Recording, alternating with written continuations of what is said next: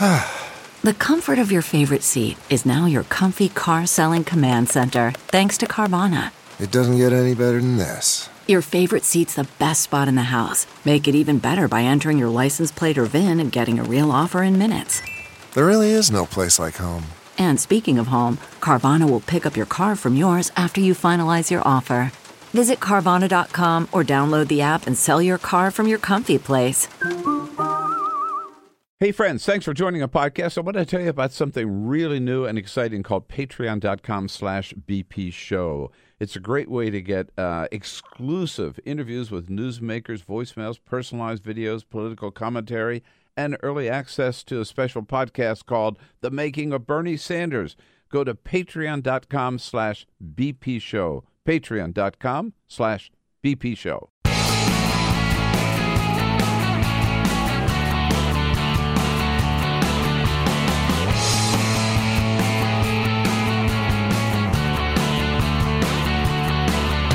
Giving you everything you need to fight the Trump administration. This is The Bill Press Show. Live at youtube.com/The Bill Press Show.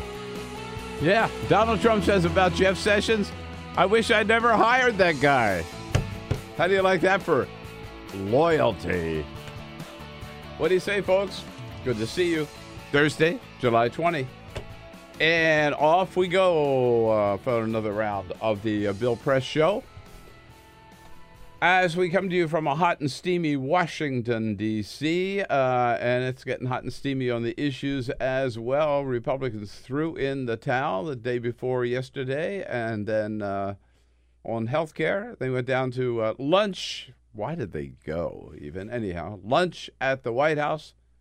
All 51 of them went, and Donald Trump just said, basically, you guys are losers. You gave up too soon. Go back, get the job done. Give me what I want. If you don't, we'll run somebody against you. If you don't, you're the enemy, and you will not go home until you pass a repeal and replace bill. Yes, that must have made them leave the lunch with a little bit of indigestion. We'll tell you all about that, plus more questions about what did Donald Trump and Vladimir Putin talk about at that, up until yesterday, totally secret special second session while he was at the G20 summit. Yes, Donald Trump telling Jeff Sessions, take a hike. Jeff, I don't want you around anymore. And sad news about John McCain. His illness more serious than we thought, diagnosed yesterday with brain cancer. All of that coming up here on the Bill Press Show. Good to have you with us. Send us your comments on Twitter at BP Show. We'll jump right into it. But first, this is the Full Court Press. All right, just a couple of other stories making news. Is the presidency bad for business? That is a question that the Washington Post brings up because they took a look at the businesses that Donald Trump has, like his golf courses, specifically in Los Angeles, the Rancho Palos Verdes, the Trump golf course there. Apparently, business is way, way down, both the numbers of players actually playing it and in permits for TV and movie shoots. That's the good side grift for a lot of these golf courses, is you license it out for people to use for production or commercials or movies. Yeah, but especially if you, well, all of his, not all. I think all of his golf courses are in pretty beautiful places. Sure, yeah. No, I mean, the ones in Scotland and Rancho Palos Verdes, great views of the ocean there. That golf course specifically was used in the TV show Modern Family, which they said they will no longer use any of the Trump properties for any of the shoots. Not exactly a Trump show. Not exactly a Trump-friendly show. Yeah, no, not at all. So they're saying that they're seeing businesses go down at his other properties too. So maybe he'll see that and want to get out of the presidency, get back into business. Yeah, that would be good. Also, maybe he would follow the law and the Constitution. That too. Yes. That too. Grand opening, grand closing. The United States has ended a 4-month ban on passengers carrying laptops on board U.S.-bound flights from certain airports in the Middle East. Remember, this went into place. Yeah. And it's over. It's over. It lasted 4 months. It was so important that we get it done, and now it just doesn't. So then why don't they get rid of that stupid rule about taking your shoes off? Look, there are so many dumb rules at the airport, and the fact that they put this one into place and then almost No other immediately country on the repealed planet it. requires you to do that. Yeah, it's Insane. It's insane. Total. It's completely insane. And one other quick story. I don't know how I feel about this, but HBO has given the creators of Game of Thrones a direct-to-series order for their new program. It's called Confederate. It takes place in an alternate universe where slavery was never repealed and never gotten done away with, and the Confederate States actually won the Civil War. It's a no from me, dog. Can't do it. It could be a total mess. It could be very well done. I have my reservation. But why go there, right? Yeah. They had a hit with Game of Thrones. We'll see. Yeah. Well, let's have another one called Holocaust, Yeah, right? right. Yeah.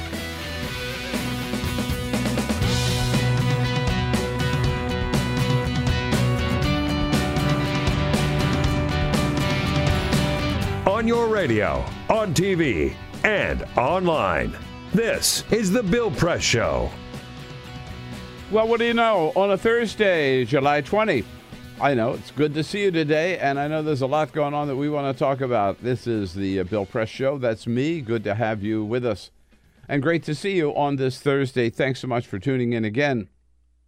Whether you're listening or watching, however you're joining us, we welcome you to the program. For the next 2 hours, we're going to bring you the best guests and give you all the news of the day as we come to you live from our Washington, D.C. headquarters here, our studio on Capitol Hill, just up the street from the United States Capitol building. And we are reaching out to you on every platform you can imagine, on YouTube, youtube.com/The Bill Press Show. On Free Speech TV, coast to coast. Great to see you there on DirecTV. And also, of course, on WCPT out in Chicago. Hope some of you last night caught our special edition from the headquarters of the Democratic National Committee here in Washington, D.C. We streamed that live also out on youtube.com. Thanks to Jamie, right? Bill, can I mention one thing, what we discovered in the DNC as we were leaving? You can. Yes. Yeah. Yes, this is very, very exciting. In fact, where is it? I think you have a picture of it. I Or we have a could tweet picture it of out. it. It'll Yeah, tweet it out. right. So in the basement of the DNC, which is where the studio was, where you Just, get just like in a corner there, not no unassuming. big sign, no nothing. You would thought it was just an extra piece of furniture if you were just walking by. A cabinet from the original Watergate break-in. The filing cabinet that they broke into. No way. Yeah, from... Wait, really? No, from the DNC. I mean, it should be in the Smithsonian American History Museum. It's right there. The filing cabinet that they broke into at the Watergate, the headquarters of the DNC at the time were in the Watergate. And it has a metal band on it now, like to protect it, which I guess it didn't have then. Looks like a crowbar. They should have thought about that. Yeah, right. That's nuts. That's pretty cool. And the guy was showing us out, just shows. Oh, by the way, that's the original file from the Watergate. Oh, by the way. Well, oh, by the way, both Jamie and I grabbed our phones and said, "Yeah, No kidding." So we'll give you that so you can Very cool. tweet it out. And there was some kind of a cabinet alongside. There were the two pieces of furniture from that office that the plumbers broke into. You know, the other cabinet is actually where they had the 3 to 5 million illegal votes for Hillary Clinton that they put into the election. Oh, that's probably where that's it why was. they have Yeah, it special. because we'll never know. There's no way. We learned yesterday. We'll never know who won the election, right? Yeah. We have so much to talk about. Let's see. Let's start with, and we'll get to the voter. No, let's start right there since we mentioned it.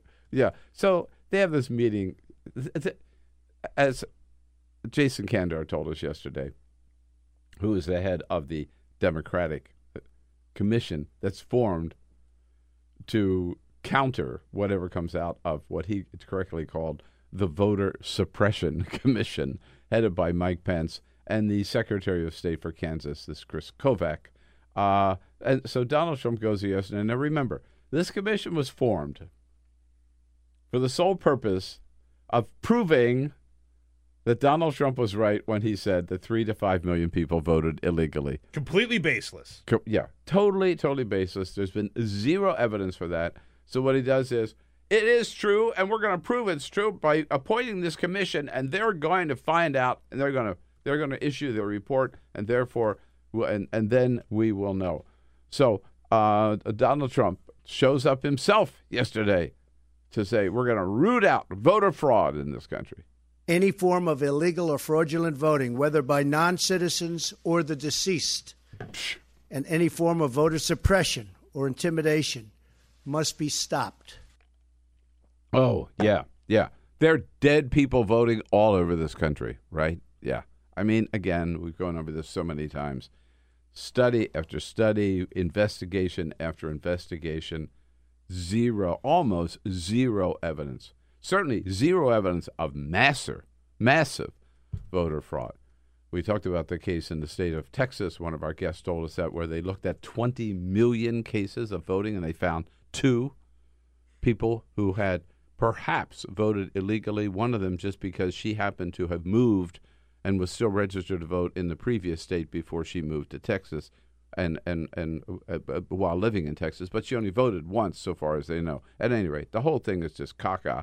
And this Chris Kovac now, this crazy Secretary of State, who told Donald Trump, he's the one who told him 3 to 5 million people voted illegally. Donald Trump went and ran for it. Now he's made Kovac the acting head, basically, the co-chair of this commission. He says yesterday, we may never know who won the popular vote in 2016. You think that maybe Hillary Clinton did not win the popular vote? We may never know the answer to that question. How do you say we may never know the answer to that question? Really? You really believe that? No, well, what I'm saying is, let's suppose that the commission determined that there were a certain number of votes cast by ineligible voters. You still won't know whether those people who were ineligible voted for Trump or for Clinton or for somebody else. Yeah, he's an idiot. This is so dangerous. It's so dangerous because they're going to come up with something. They're going to come up with a certain number of people and a certain number of votes that they are going to say should never, ever, ever have voted. And you know what that means? They're going to make sure that they don't vote in the next election. What it means is that will be used as a green light for state after state after state after state to put in more measures to suppress the vote, particularly for women, for minorities, for college students, for African Americans, for Latinos, making it more difficult to vote in all those different ways that they've tried before, with the voter ID, with no early voting, with no weekend voting, with you can't register when you show up, on and on and on. That's what this is. That's exactly what this is, and this has been the agenda for the Republican Party for a long time, and they finally got an idiot at the White House who will try to do something about it. And by the way, insult to injury, this is going to cost us $500,000 over 2 years to do this panel, this commission, which was all, I mean, look, they have ulterior motives to try and disenfranchise voters, but their excuse to getting into this is that a doddering old man screamed about how he should have won the popular vote. By the way, who is the only reason? Who is president? Who does have Air Force One? Who does have the White House? Who does have the Oval Office? What the F does he want, right? And the truth is, Chris Kovac, I hate to break it to you, but we do know who won the popular vote. Hillary Clinton won the popular vote. Sadly, we also know who won the Electoral College vote. And maybe we can do something about that. So that whole mess was going on yesterday while Donald Trump had a big lunch. Hear about it? Were you invited? No, but all 51 Republican senators who were in town were invited. For some strange reason, I think some of them just like pain and suffering, they all showed up. And Donald Trump lectured them like a bunch of school kids. Now, remember what had happened is that they had, after 3 attempts, finally, the day before, they had said, we're done. We can't come up with a bill to repeal and replace Obamacare that we can get enough Republican votes for. Of course, they're not talking about Democratic votes at all. So we can't get a bill to repeal and replace that we can get 50 votes for. So we're just going to repeal. No, we can't get 50 votes for that either. So basically, we're just going to throw in the towel and maybe move on to tax reform. Donald Trump says, no, you're not. He invites them down there and says, no, you bunch of losers. You're going to go home, back to the Senate, rather, and you're going to stay in town until you do what I tell you you're going to do. We can repeal, but we should repeal and replace, and we shouldn't leave town until this is complete, until this bill is on my desk, and until we all go over to the Oval Office. I'll sign it, and we can celebrate for the American people. Now, you gotta know that their heads were spinning while they're sitting there listening to this, because the very day before it was Donald Trump. We talked about this yesterday. Peter read the tweets. The day before he had said, all right, if you can't do repeal and replace, let's just repeal it and get it over with. Just repeal it. Just repeal it. Forget about replacing it. That was the day before. Yesterday at lunch, he's flipped again. We have no choice. We have to repeal and replace the exact Obamacare. opposite. What in the world is he doing? We can repeal it, but the best is repeal and replace, and let's get going. Yeah. So he says one thing one day, one thing the next. Again, their heads got to be spinning. And then, so right alongside of him, he sits Dean Heller from Nevada, who is probably the most vulnerable Republican of all and who has been against this bill. And basically he threatens him saying, we know you're going to do the right thing, but if you don't, the implied message is, if you don't, we're going to run somebody against you. And then he talked about the other Republicans, the three of them, particularly Susan Collins and Rand Paul, but the other two, Mike Lee and Jerry Moran from Kansas. He's referring to them when he also sends them a message about my so-called friends, if you will. My friends? Yes. We're very close. The other night I was very surprised when I heard a couple of my friends. My friends. They really were and are. They might not be very much longer, but that's okay. My friends. And so dutifully. My wife. My wife. My friends. A couple of my friends. My friends. It is crazy. Oh, man. He doesn't have a friend. You know what? He doesn't have a friend in that room. They'd love to None of those guys are his friends. No, they'd love to get rid of him, right? So then, now Mitch McConnell dutifully comes out and says, okay, this is the same Mitch McConnell who the day before had said it's all over. Now he says, no, we're going to vote. We're going to vote next week, and we're going to vote to proceed with this bill. Mitch McConnell. It's the motion to proceed. We cannot keep the commitment we made to the American people to repeal and replace Obamacare unless we get on the bill. So next week, we'll be voting to get on the bill. Now, has he made many converts on that? Well, let's see. Let's just check in with one. Senator Lisa Murkowski is one of those who said very, very clearly, one of the first ones who said, remember, and by the way, the first three out of the box who said, no, we are not going to repeal only. And there's a good reason, by the way. They did this in 2015. They voted to repeal Obamacare, replace it with nothing. And they did it in 2015 because they knew it didn't matter. It didn't count for anything because they knew that President Obama would veto it. So therefore, they could get away with voting to repeal, replace it with nothing. There would be no consequences because it would never happen, and they were just sending a message. Now, Mitch McConnell wants them to vote to repeal for real, and several senators just said right away, we're not going to go along with it because if you look at the 2015 vote, you thought the House bill to knock 23 million Americans off of health care was bad. You thought the Senate bill, which according to the Congressional Budget Office would knock 22 million Americans off of health care. You thought that was bad? No.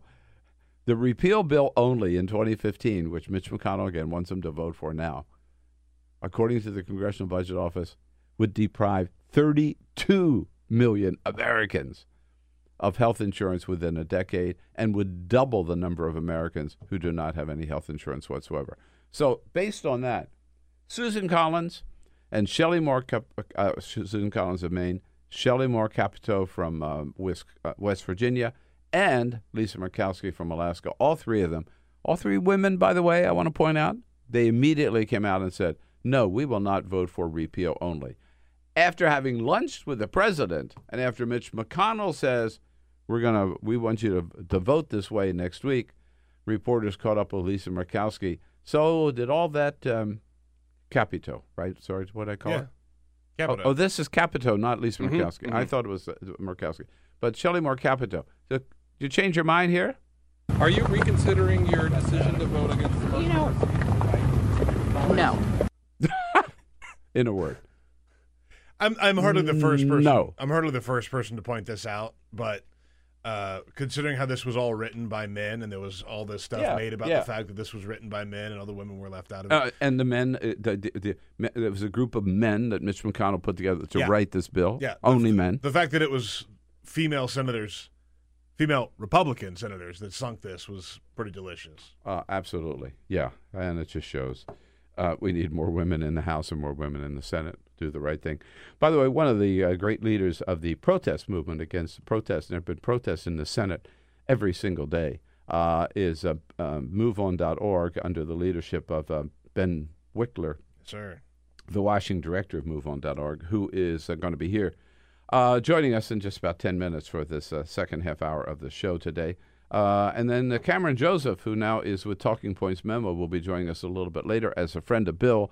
And the great Rosa DeLauro, Congresswoman from Connecticut, will be along as well. She's been, of course, she's one of the progressive leaders in the House of Representatives. So a great lineup of guests. We'll get more into the healthcare legislation, what happens next, and what people can do with Ben Wikler in just a few moments. Meanwhile, another issue yesterday is, of course, more and more talk, and we talked a little bit about this yesterday, about this strange second meeting, secret meeting, actually. It was in front of a lot of people, but it was a meeting that was not announced ahead of time, and it was a meeting, and probably because it did happen spontaneously, but also was not reported afterwards, and that is a meeting that Donald Trump had on the same day he had that 2-hour meeting with Vladimir Putin.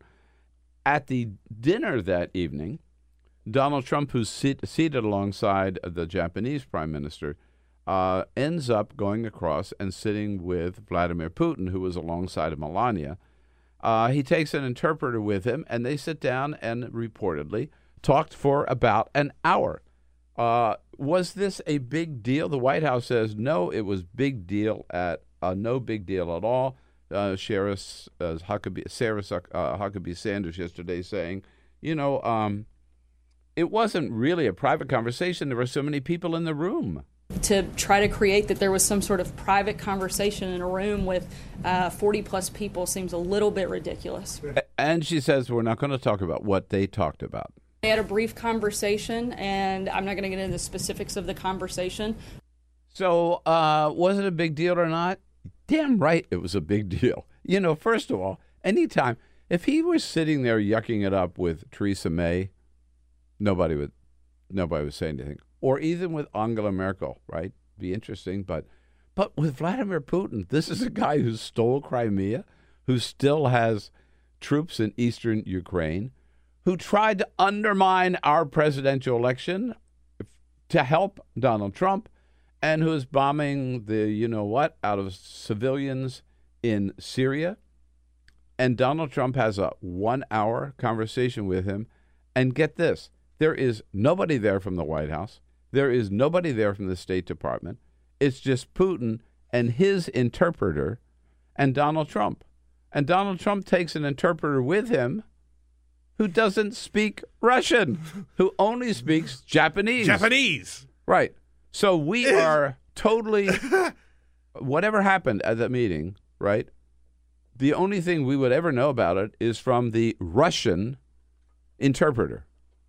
And we know after the first meeting that day, Rex Tillerson came out and gave a totally different impression of what happened than Sergei Lavrov, the foreign minister of Russia. So the idea that we would trust them to tell us exactly what was said and what transpired is nonsense. So, yeah, it is a big deal when the President of the United States speaks to our adversary, the President of Russia. And we don't know about the meeting, number one. And then when we do find out about it, the White House tries to say, oh, it's no big deal. There's a lot of people around. This was just at the end of the dinner. They were just chit-chatting, right? Yeah. No. It is. Now, again, I thought that Chris Matthews gave a good point last night on on Hardball. Maybe Donald Trump's new slogan is "Make Russia Great Again." He asks former NSA Director James Clapper. Do you think our president is helping Russia be great again? Yeah, in a way, I guess he is. Particularly if as Putin, gets his way in Syria, and if nothing is done to push back on the Russians in Ukraine, yes. And what he's referring to, of course, is this didn't get much attention yesterday, but is pretty significant. President Obama had begun a program 2 or 3 years ago to provide some help, logistical help and training help to the rebels who were opposed to President Bashar al-Assad in Syria and were trying to bring him down. Donald Trump ended that program this week. That was at the request of Vladimir Putin. So Putin, who's a big Assad supporter, says to Donald Trump, you should stop helping the enemies of Bashar al-Assad. And this week, Donald Trump agreed to do so. Not a lot of fanfare, but you just wonder what came out of these meetings. And then we trust Donald Trump alone with Vladimir Putin. He'll give away the store. The other part of this thing that I think is just being missed is how Donald Trump is sort of accusing the media of saying something that they're not, right? Like in all of his tweets, he's screaming about fake news. The media says I had a secret dinner with Vladimir Putin, which is not true. No one said you had a secret dinner. No one said you had a secret dinner. Right. There was and even the original report says this was at a dinner with all of the leaders, and Donald Trump had another meeting inside of that dinner, which is what happened. And, he can stir his people up into a frenzy, and Sarah Huckabee Sanders can say, oh, this was just a dinner where everybody was there. But that's not what happened. That's not the story. And so for all of the yelling about fake news and fake news media and all that crap, they're the ones distorting the issue here. Right. Donald Trump quite also, clearly. Yeah, absolutely. This is all on them. Well, even more so because in a conversation with the New York Times yesterday, Donald Trump, borrowing a page from his son, Donald Jr., says that he and Vladimir Putin just talked about adoptions. Yeah, they talked for an hour about the adoption policy, which I'm sure Donald Trump doesn't know anything about. No, I'm sure he knows all about That's just a big fat lie. Donald Trump also yesterday, by the way, how do you like this, Jeff Sessions? Donald Trump told the New York Times yesterday. I want to read the exact quote that he said about. Whoa! It was right on the front page. Anyhow, but he's told he said that if he had known Jeff Sessions was going to, here it is, Sessions should never have recused himself, and if he was going to recuse himself, he should have told me before he took the job, and I would have picked somebody else. That's your attorney general. He is saying, I don't want Jeff Sessions on the job. I don't trust him anymore. You can read that right into this. I would never have appointed him if I knew he was going to recuse himself. You know what he was saying, basically? Hey, Jeff, I want your resignation. Listen, that's exactly what the message is. It was a month ago that the story came out that Jefferson Sessions offered to resign, which we at the time said was BS, and I thought it was BS, and you thought it was BS, and I maintain it was BS, because if he offered to resign, and Donald Trump is saying this about him now, he would have gladly accepted that resignation. Right. And I do think it means that Jeff Sessions, I mean, how can he do his job, right? How can without the support of the man who appointed him? He's in an impossible position. Look, I'm no Jeff Sessions fan at all. This is amazing. He's the worst person possible to have been appointed Attorney General, but now even Donald Trump knows that. How do you go into work today if you're Jeff Sessions? Right. How do you show your face to the people that are working for you in your department when your boss is publicly in the New York Times saying he doesn't want you there? And how can you get any respect from your employees, right? Yeah. Oh. Man, I got to tell you. And one final note, and a sad note, and that is, and we feared that the word from Arizona about John McCain just having little minor surgery here to remove a blood clot behind his eye might be more serious than we were originally told. And that we know is now true, that his doctors reporting yesterday that John McCain has been diagnosed with brain cancer, a serious brain cancer. He will be out of action for a lot longer than originally thought, and his family is talking about undergoing radiation and chemotherapy. He's a fighter, if anybody can fight it, as several people said. President Obama said yesterday John McCain can, but this is a serious cancer. It's the same cancer that felled Senator Ted Kennedy. His best friend in the Senate, Lindsey Graham, yesterday did have a conversation with John McCain, which he reported to his fellow senators last night. Talked to John. Said, yeah, I might have to stay here a little bit longer, take some treatments, and I'll be back. And we talked about 5 minutes. You know, it's going to be a tough way forward, but he says, I've been through worse. And basically, then we started talking about health care and the NDA. Literally, it wasn't 5 minutes until he turned away from what I think most people would have a hard time absorbing and focused on what he loves the best. And Lindsey Graham did say, one thing you know about John McCain, he is a fighter, and cancer better know that. So pray. I don't know, God knows how this ends, not me. But I do know this. This disease has never had a more worthy opponent. President Obama put out a statement yesterday. Donald Trump put out a statement in the middle of the night. We also remember, if we have it, Jamie? Yeah. Donald Trump, let's just put it this way.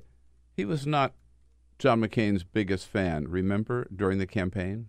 He hit me. He's not a war hero. He's a war hero. He's a war hero. 5.5 years. He's a war hero because he was captured.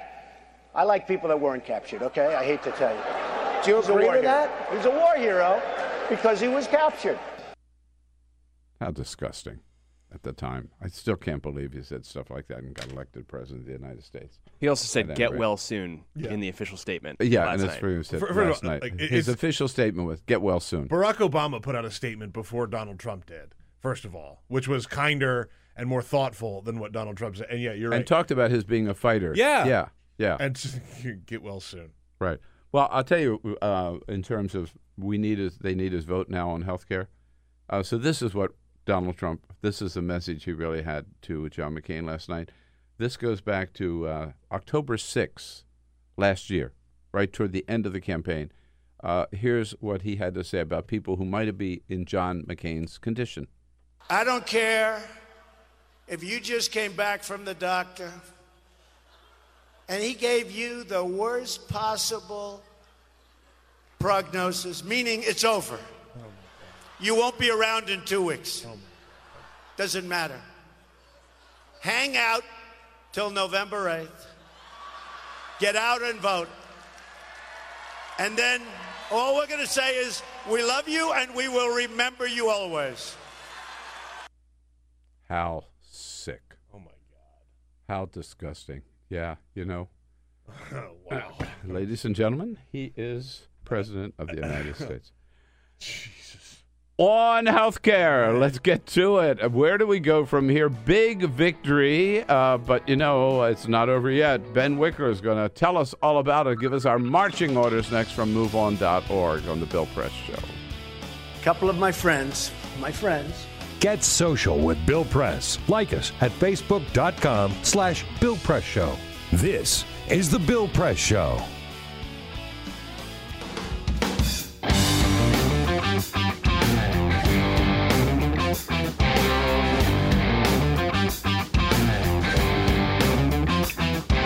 Same great show, new great channel. Stream live video at youtube.com/The Bill Press Show. Here we are on a Thursday, July 20. Hello, everybody. Thanks for hanging in there. Thanks for staying with us. And thanks for joining up with the Bill Press Show, whether you are watching us on YouTube, listening on WCPT out in Chicago, or watching us on Free Speech TV. We are coming to you live from our nation's capital, Washington, D.C., brought to you today by the United Steelworkers and their president, Leo Gerard, a tough fighter for the American workers, not just the steel workers across the board, but the steel workers, which he heads, are the largest industrial union in this country, representing over 1.2 million retired and active members. Check out their website at usw.org. If you were in the halls of the United States Senate yesterday in the Capitol, you would not, not only have seen maybe some senators trying to run away from reporters so they didn't get asked about what the latest is on the health care legislation, but you would have heard loud voices in protest about what the Republicans were up to. Unite and fight! Healthcare is a human right. Unite and fight! Healthcare is a human right. Unite! Unite and fight. Healthcare is a human right. Yes, indeed. The protests have been loud and effective, thanks in great part to MoveOn.org, which has taken this on as a priority. Washington director Ben Wikler, right across from us. You sat here not so long ago and said this is going to be, for the resistance, this is going to be where we're going to focus. This is the next step to stop this health care bill. By golly, you did it. We are doing it. This zombie keeps clawing its way out of the grave. I know. Right? We need to be ready with the chainsaw by the grave for this thing to come and try to eat us. They are dead set, these Republicans, on passing something, whatever it is, no matter how many people get hurt. They would rather rip the healthcare system to shreds than lose. And so our job, anyone who cares about, their own health, their family's health, all the people who would be hurt by this, all the seniors whose nursing home care is risk, all the kids who might hit their lifetime limit before they get out of the NICU after they're born. I mean, everyone has something big at stake in this fight, and we just cannot let up our vigilance for a second. We've seen the horror movies. These monsters come back. So you're saying you want people to know it is not dead. It is not. Well, I would say it is undead.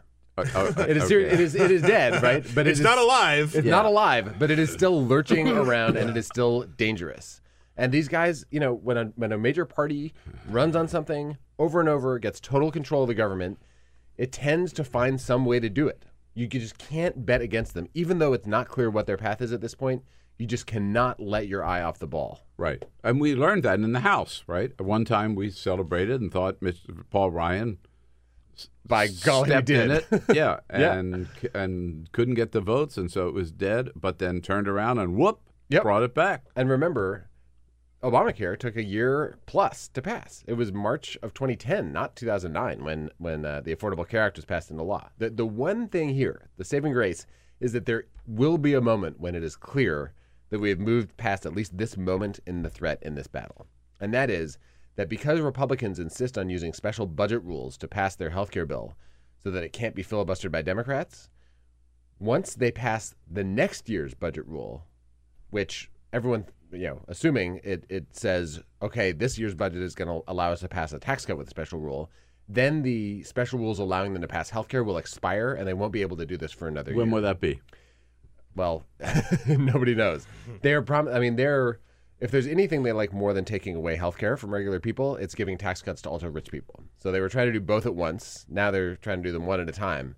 There's a lot of impatience on the far right to move on to the tax cuts for billionaires. Yeah. So they used to say that they were going to have this thing passed, the next budget passed before the August recess, but now, of course, everything's moved back.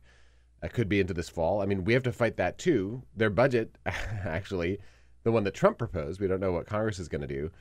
Trump proposed hundreds of billions of dollars in cuts in Medicaid in his budget on top of his proposal for cuts in Medicaid in his healthcare plan. So that's going to be a fight, too. But once they've actually moved on to the next year's budget and to the tax reform fight, the rules are that they can't actually go back to healthcare until they pass the 2019 budget, which will be a while from now. Right. So that's the future. But right now, we are still in the midst of this thing. Okay. So first they talked about repeal and replace. They couldn't get the votes. Then they said, we're just going to repeal. Now, who knows, after yesterday's lunch with Trump, where he says, no, I want you to go back to replace and repeal and replace. So McConnell says, we're going to have a vote next week. We're going to have a vote to proceed. What is that all about? So when you have a vote in the House, you just vote. When you vote in the Senate, first you have to vote to vote. So you have a vote on what's called the motion to proceed. Under these, the special budget rules they're using, you only need 50 Republican votes in the Senate to proceed to the final. 50 because Mike Pence would break a tie. Exactly, 50 because Mike Pence would break a tie. Right. So if they pass the motion to proceed, then they enter this sort of final phase. There's 20 hours of debate, which is all the debate we're ever going to get on the bill to. There's been none so far. Better make it a good debate. It's going to be quick. And then there's something called vote-o-rama, where each side can offer as many amendments as they like. Now, Mitch McConnell's final sales pitch is, I don't care if you like this, if you hate this, whatever. I just want you to get to vote-o-rama, and then we can amend it. We can just amend it. It'll be fine. Right. Whatever you want will be fine. That's a sucker's game. Do not accept that for a second. If we get to vote-o-rama, that is dangerous. At that point, they're going to argue to senators who voted to start the debate that they've already voted for it. They shouldn't flip-flop and vote against it. The goal is to stop them from ever getting to that final voting period. And that's why it's so crucial that in the last moment, 3 Republican women came out against voting on the motion to proceed. We need to hang on to their votes. And frankly, every Republican senator should be politically pressed until they answer to their voters and say whether they would vote to go forward with this thing. They have to. The senators, look, all of them are not that smart, but you got to be pretty dumb not to know what Mitch McConnell is up to here. Correct? I mean, he's trying to sucker them in to voting to proceed. So then they get on the floor, and then he's wily enough that he can get a bad bill out, and having voted to proceed, they're going to be in effect, even if they voted against it, making that bad bill possible. Correct? That's exactly it. Yeah, then they'd be on the hook. Any Republican who votes for the motion to proceed is voting to throw tens of millions of people off their health care. Right. Plain and simple. There's no version of this bill that doesn't do that. I want to say, there have been repeated sort of news cycles where the media say, okay, the protests are dying down. There's been speculation that maybe now, not right now. I mean, like a few weeks ago. Oh, right. And now there were a series of postmortems written in the news. Some of them said, the New York Times said that the Republican Senate effort was doomed from the start. There is nothing more false than that. I mean, every close observer that I talked to, lobbyists working on the Hill, staffers, journalists who'd been covering this for a long time, gave Mitch McConnell overwhelming odds to pass this thing. The only reason why we're at this point now is the incredible united protest that spread everywhere from, the Democratic Socialists of America to America's health insurance plans. Like, everyone who touches healthcare receives healthcare and is not a billionaire donor or a Republican senator thinks this thing is awful, and that pressure is working. And it was not just here in Washington. First of all, it was here in Washington. It was in the Capitol itself and in the Senate building. The Hart office building became... It was amazing. So I was in there yesterday. That protest, I want to give credit. Housing Works, which is this amazing AIDS activist group that came out of ACT UP, the Center for Popular Democracy, which is a network of local community organizations, National Nurses United, which is this amazing nurses union. Those 3 groups and a whole bunch of allies got together. They found constituents in every state who were ready to come to Washington, D.C., protest in the Senate office building, knowing full well that it could mean that they'd be arrested and taken out with zip ties around their hands. I watched them yesterday in the Hart Senate office building, cheering them on. Doctors and nurses explaining what this bill would do to their patients as they were being arrested. Rebecca Wood is a mom whose child was born at 1 pound 12 ounces. She would have hit her lifetime limit before she got out of the intensive care unit. Her little girl. Her little girl's name is Charlie. Rebecca found a friend who could take care of Charlie for the day, and Rebecca went to the Senate office building, was arrested to fight for her daughter's life. Oh my God! Yeah. I mean, these people are never going to give up. They will never give up in this fight, and that is what these kinds of protests show Republicans, that this is not something they can sweep under the rug and just move on. This is a career-defining, character-defining choice for them, whether they vote for this monstrosity. Yeah, and it's happening here and at senators' offices around the country, right? They go back home to their district office. Those who dare hold town halls, like Jerry Moran out in Kansas. Absolutely, and I give him credit. Yeah. I think every senator who does hold town halls, who talks, first of all, they'll wind up voting against this, and secondly, they will get credit for it.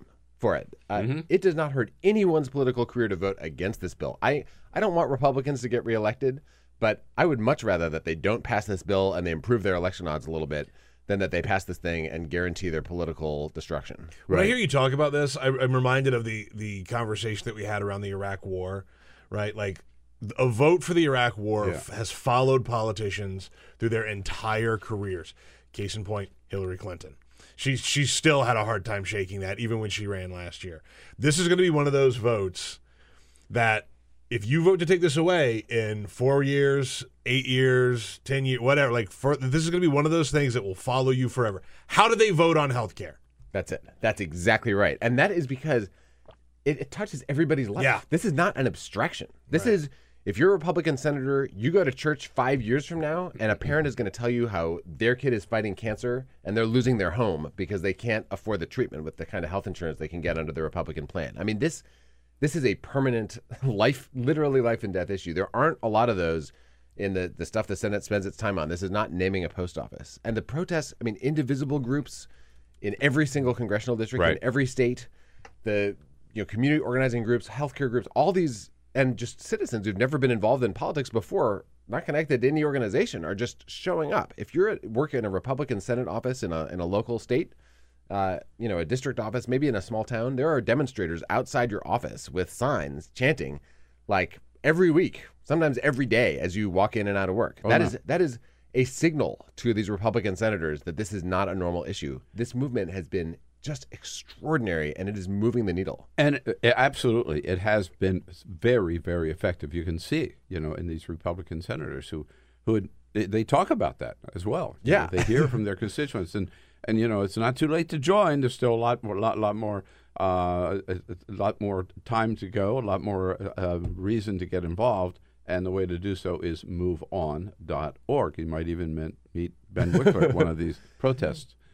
There's one specific thing, which is July 29th. If you go to ourlivesontheline.org, there's going to be a national day of action. Protests here in Washington, protests in cities across the country.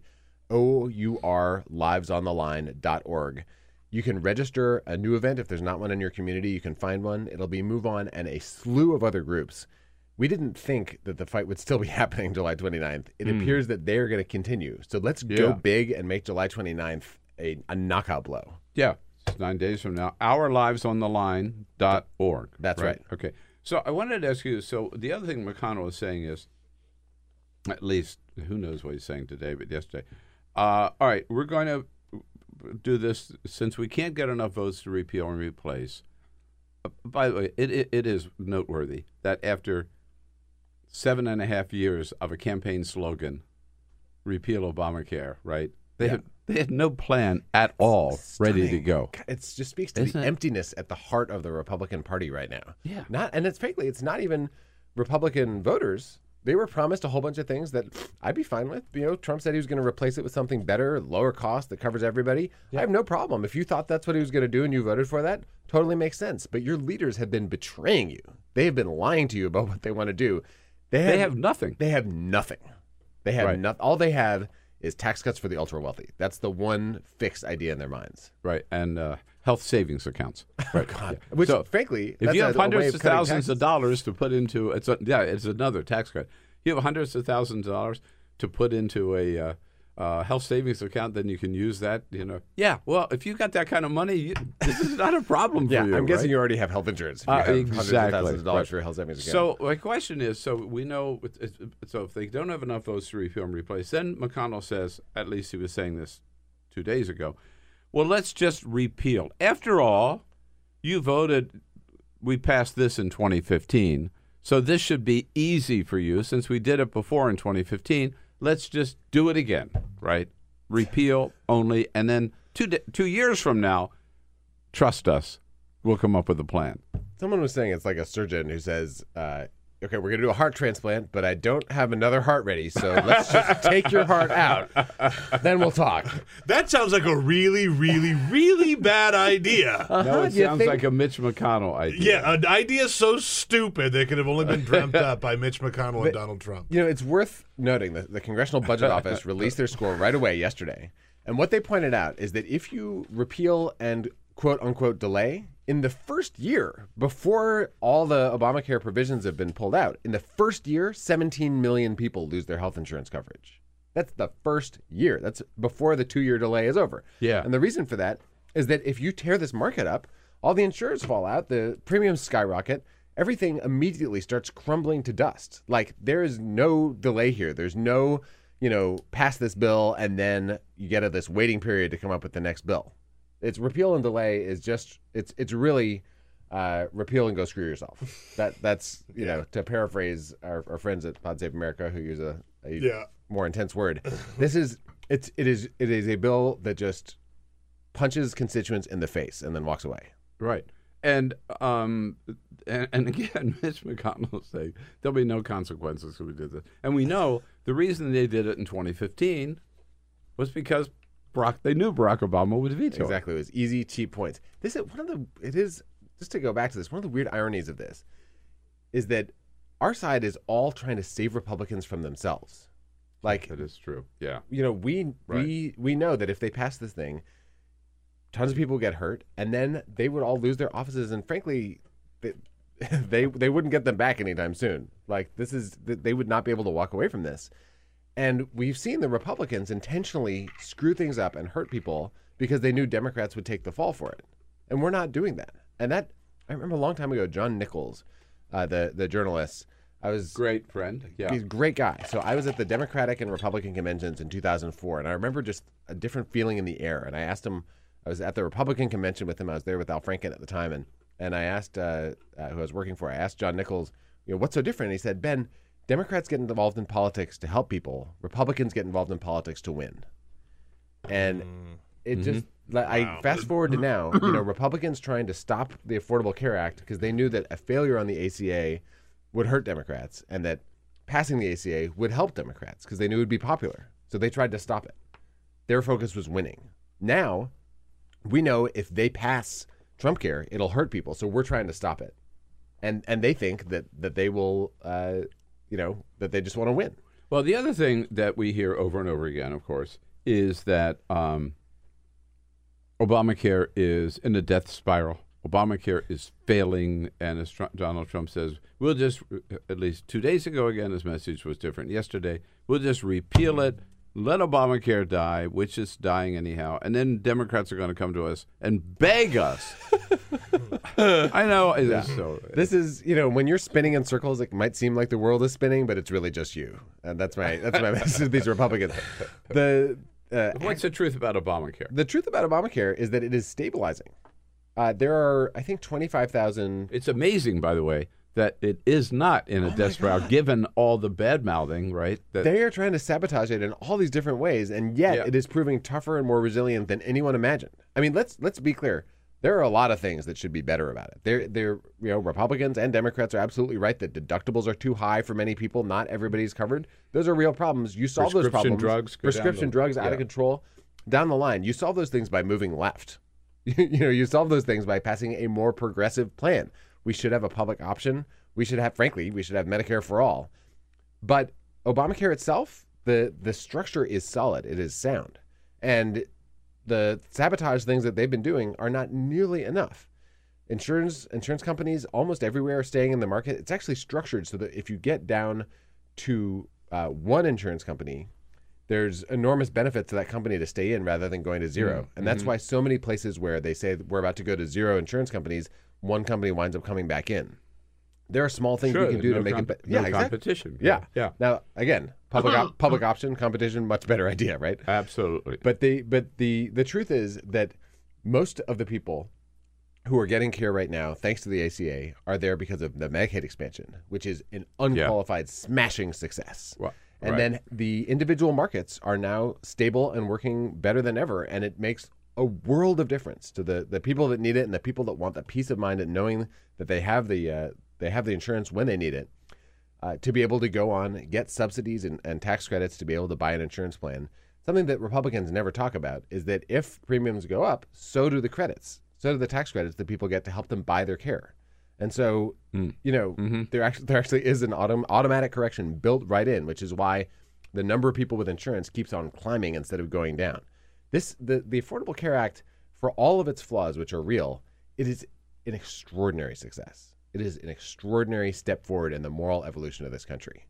And that is one reason why so many people are fighting with everything they've got to stop the Republicans. And the taking it clear away. path is, as you've indicated, it seems to me, and Democrats have said, hey, in a heartbeat, we're there, is identify the problems with Obamacare and get together Republicans and Democrats and fix those problems. Absolutely. And you could get it. You get 85 votes for it. Absolutely. I mean, here's the funny thing.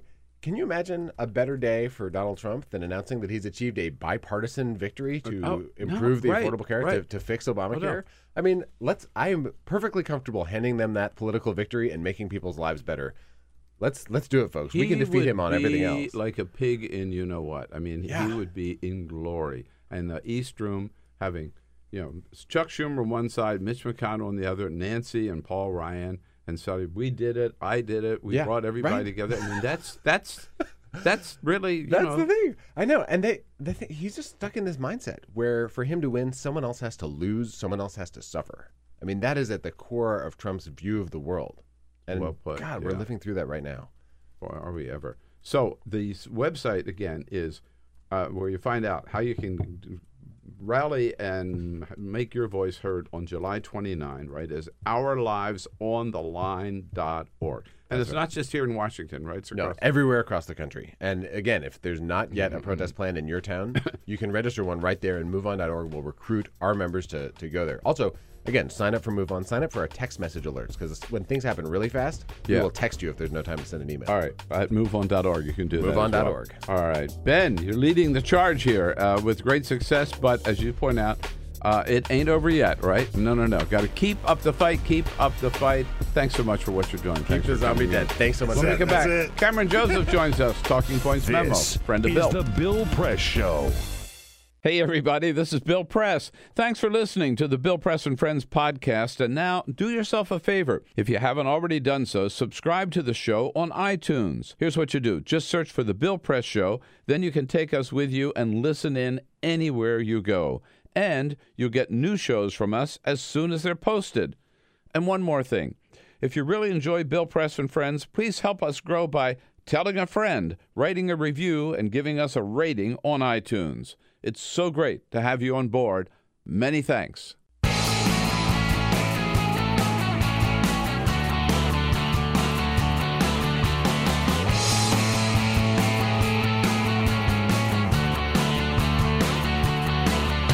Giving you everything you need to fight the Trump administration. This is The Bill Press Show. Live at youtube.com/The Bill Press Show. Yeah, Donald Trump has a big message for his attorney general. I wish I had never appointed you. How do you like that? Good morning, Jeff Sessions.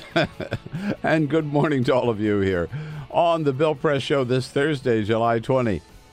So good to see you today. Thank you for joining us across the nation here, coast to coast, with all the news of the day coming to you from our studio on Capitol Hill, of course, and there is lots to talk about. Yes, indeed, Donald Trump telling the New York Times yesterday, I wish I'd never appointed that son of a bitch. No, he didn't say that, but he said the first part. He didn't call him an SOB. He called him worse, actually. I won't say that on the air here, but no. He also now says, what's the big deal about my one-on-one with Vladimir Putin, which was never announced and never reported on? What's the big deal? We just sat there for an hour and talked about adoptions, as translated by a translator who spoke only Japanese and didn't speak Russian. Yeah, so we're supposed to believe that. And, yes, Donald Trump telling senators yesterday, forget what I said yesterday about just repealing Obamacare. No, I want you to go back now. I want you to repeal it and replace it. And guess what? I'm taking away your plane tickets. You are not going to leave Washington until you do exactly what I say, children.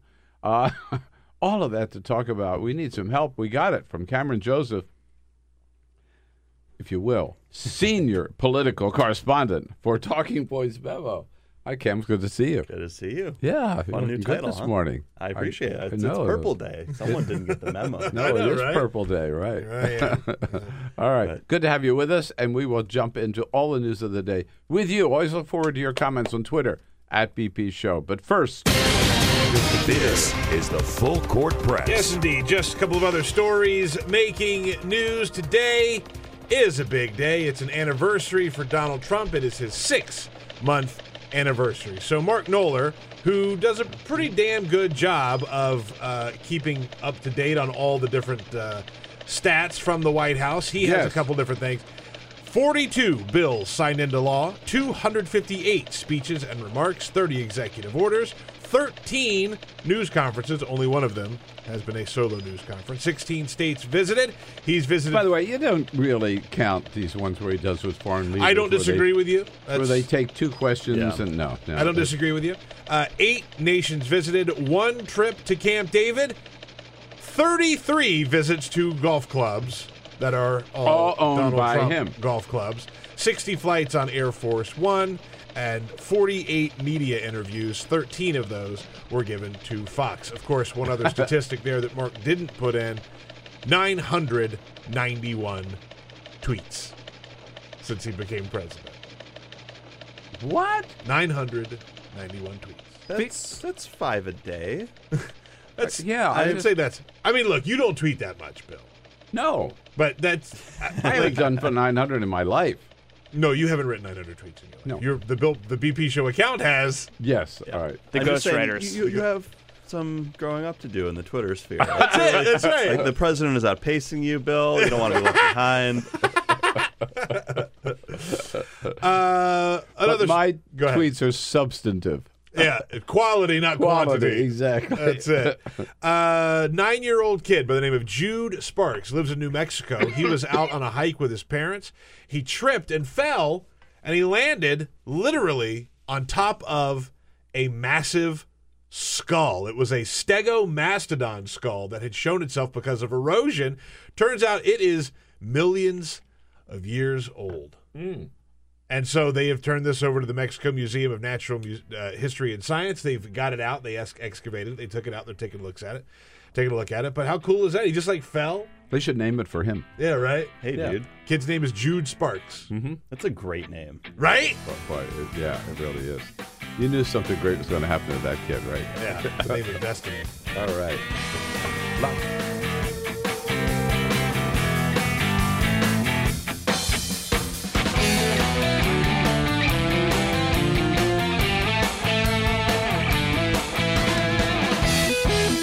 On your radio, on TV, and online.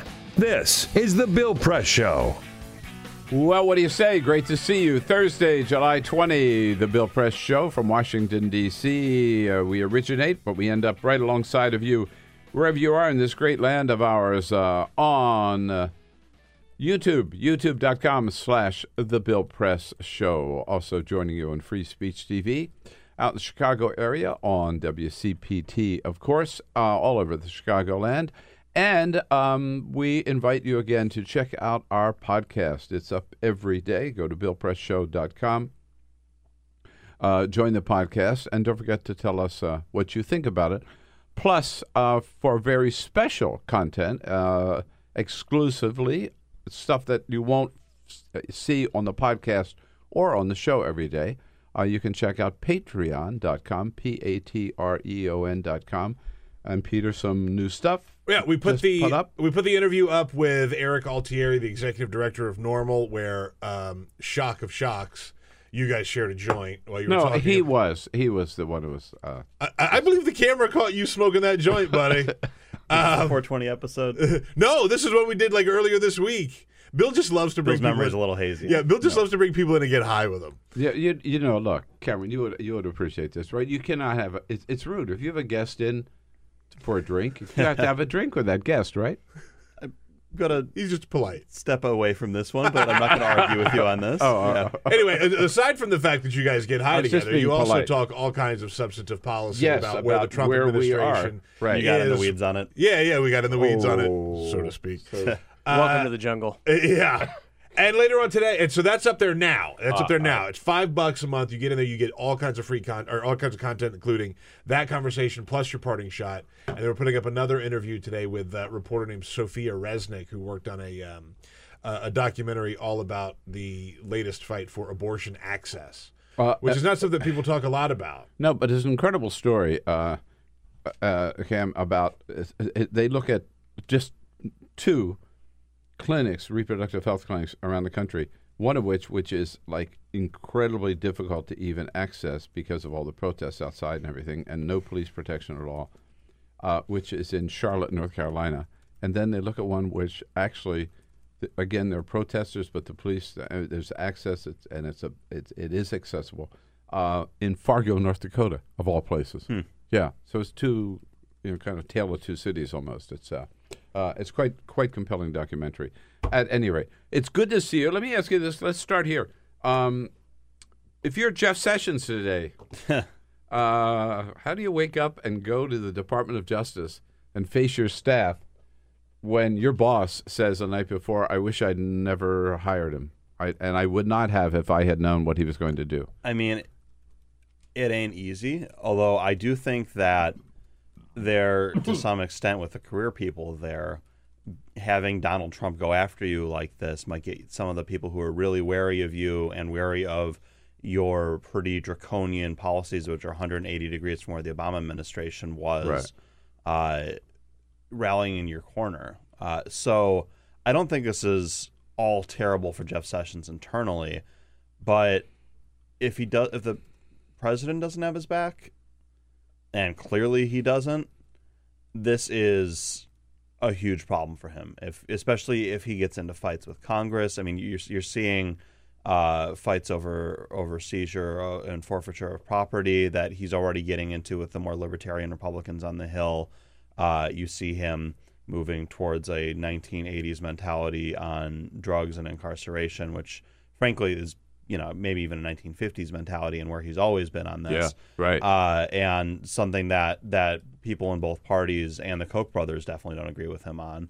And, when those things start to come to a head in terms of legislation, it's going to be really interesting to see. I mean, I don't think Donald Trump's going to get involved, but if Donald Trump isn't there fighting in his corner, who's going to win those battles? And he might be fighting those himself. Will or should Jeff Sessions just resign? I mean, if this were a British system, right, and the prime minister or whatever said, I have no confidence anymore in my foreign minister, the foreign minister would just resign, right? I think if this was a normal year in the American system, the secretary of whatever would just resign at that point, too. I mean, if this is a normal year, the president wouldn't be publicly saying that. If there were anything normal about this administration. But, I mean, how can you stay? Like, if he said that about Jeff Tillerson, you'd have to believe that Jeff Tillerson would say, fine, if you don't have confidence in me, or Rex, I'm sorry, I'm out of here. Right? Yes and no. I mean, really? I think a lot of these guys feel they're serving their country and are, I think, a little more used to the president's outbursts, for lack of a better descriptor, than some of us are. I think this happens a lot behind the scenes, and we get flashes of this publicly. Yeah, right. But Trump tends to get very angry and blow his top and hold grudges, and then sometimes those people get back in his good graces.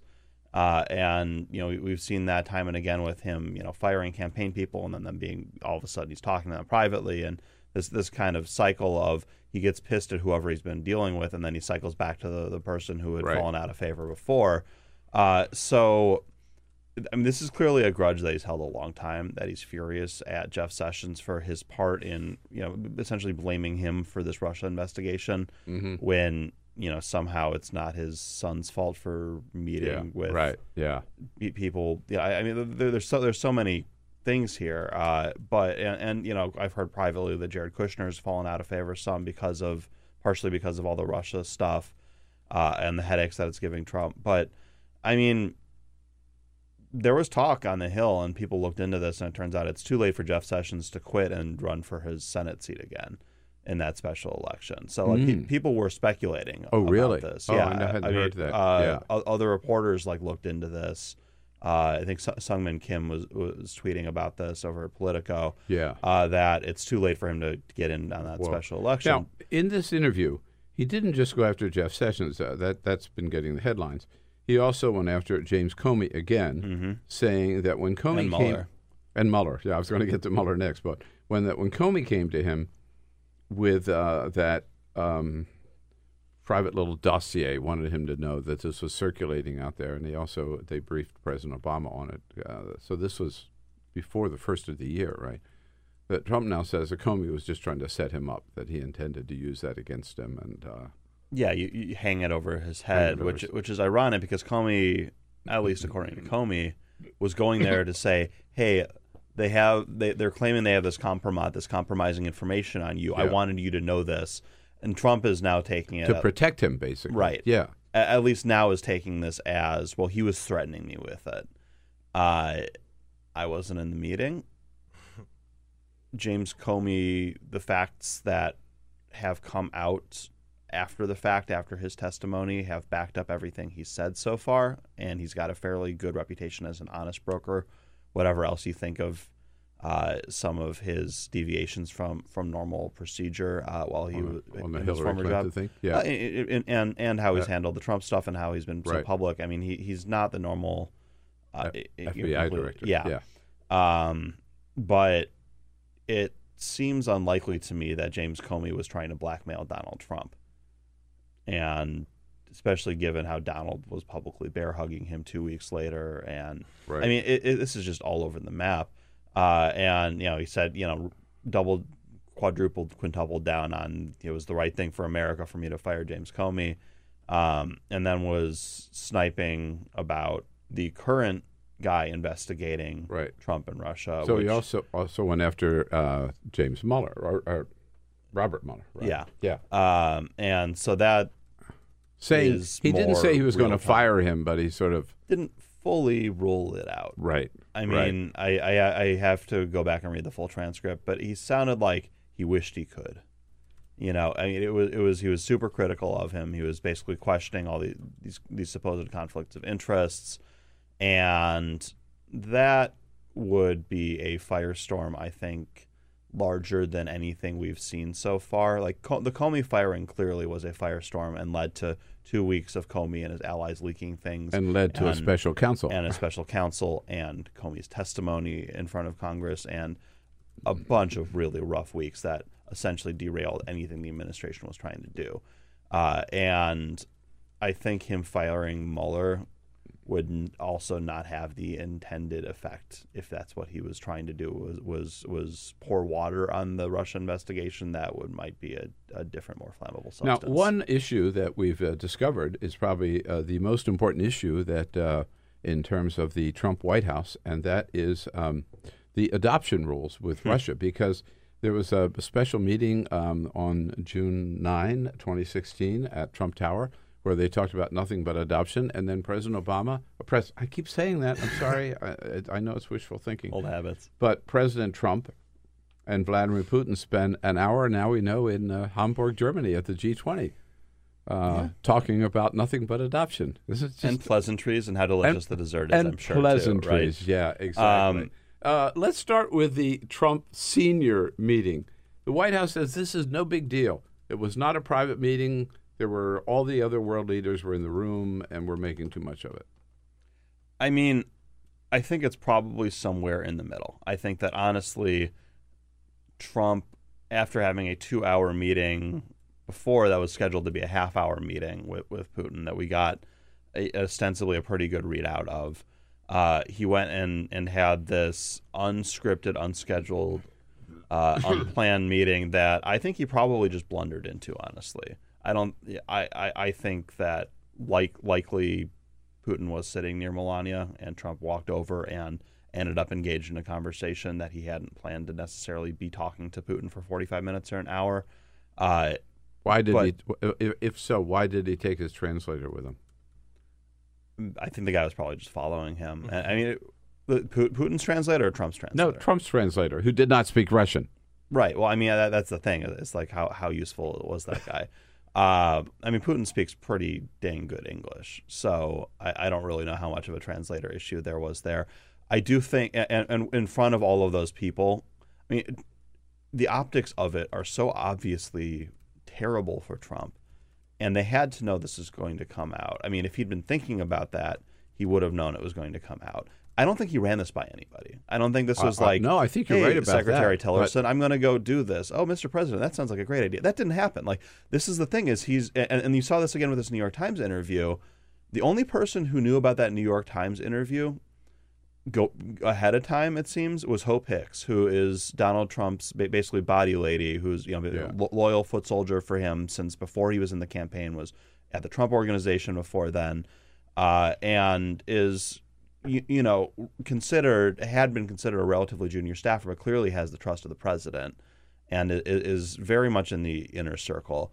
But all of his senior advisors and all of the people who are supposed to be in charge of communications, and his attorneys, it sounds like, weren't looped in on this. He does whatever the heck he wants to do without thinking about the consequences. And so I think that it is worrisome that he's meeting with Putin and who knows what he's promised and agreed to. And I think you saw with us all of a sudden not arming certain people in Syria that Putin wanted us not arming, that we had been arming. Putin says you ought to stop that program. Yeah, Donald Trump did. And I mean, it seems I'm not a Syria expert, and I wasn't in that meeting, but it seems like there's probably a connection there. This is problematic, and it's problematic not necessarily because there's some grand conspiracy necessarily, but because he keeps blundering into these things without thinking about the consequences. And whether or not Trump, Russia has something on Trump, and we'll see where this Mueller investigation, the FBI goes, it's still a big question. I'm not prejudging any of that. But even if there is nothing there, this is still hugely problematic. Yeah, it is. Peter pointed out earlier that there was this, these things happen at these summits, right? Mm-hmm. Where people bump into each other. Yeah, there's a lot of ducking.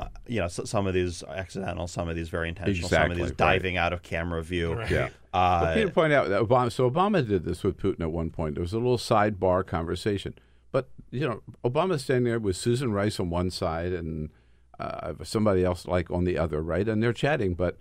And translators. That right? Actually know the language. Yeah, with this, there was the only translator who knew what both of them were saying was the Russian translator, right? And there was nobody from the White House, nobody from the State Department, nobody from NSA or whatever, or from Congress, and so God knows what they talked about. And yeah. So that gets us to the other big adoption meeting was at Trump Tower. Now that we know there were 8 people involved in the meeting, and the latest is the representative of the businessman, former business partner in Moscow, and that family that he wanted somebody there to represent him. Significance of that meeting, and do you think it's true that Donald Trump Sr. knew nothing about it? I honestly don't know. I don't think he was always looped in. That was a very haphazard campaign with very poor communication problems. This is his son and his former business partner. You know how says, I have dirt on Hillary. I was just talking about how Donald Trump impulsively did things without often telling people, like father, like son. So I don't honestly know. I'm not going to speculate on, of course, with all. I think it's telling that Paul Manafort, who has been doing this for 30 years and clearly had more than some Russia ties, especially after all of his work in the Ukraine, and Kushner, and the fact that really the entire major brain trust of the campaign was there at this point, I think is telling that this isn't just a one-off meeting. Especially given those emails that Don Jr. put out where it was like, hey, we have intel on Hillary. Whether they realized that or not, that was as hugely problematic or as it was, I honestly don't know.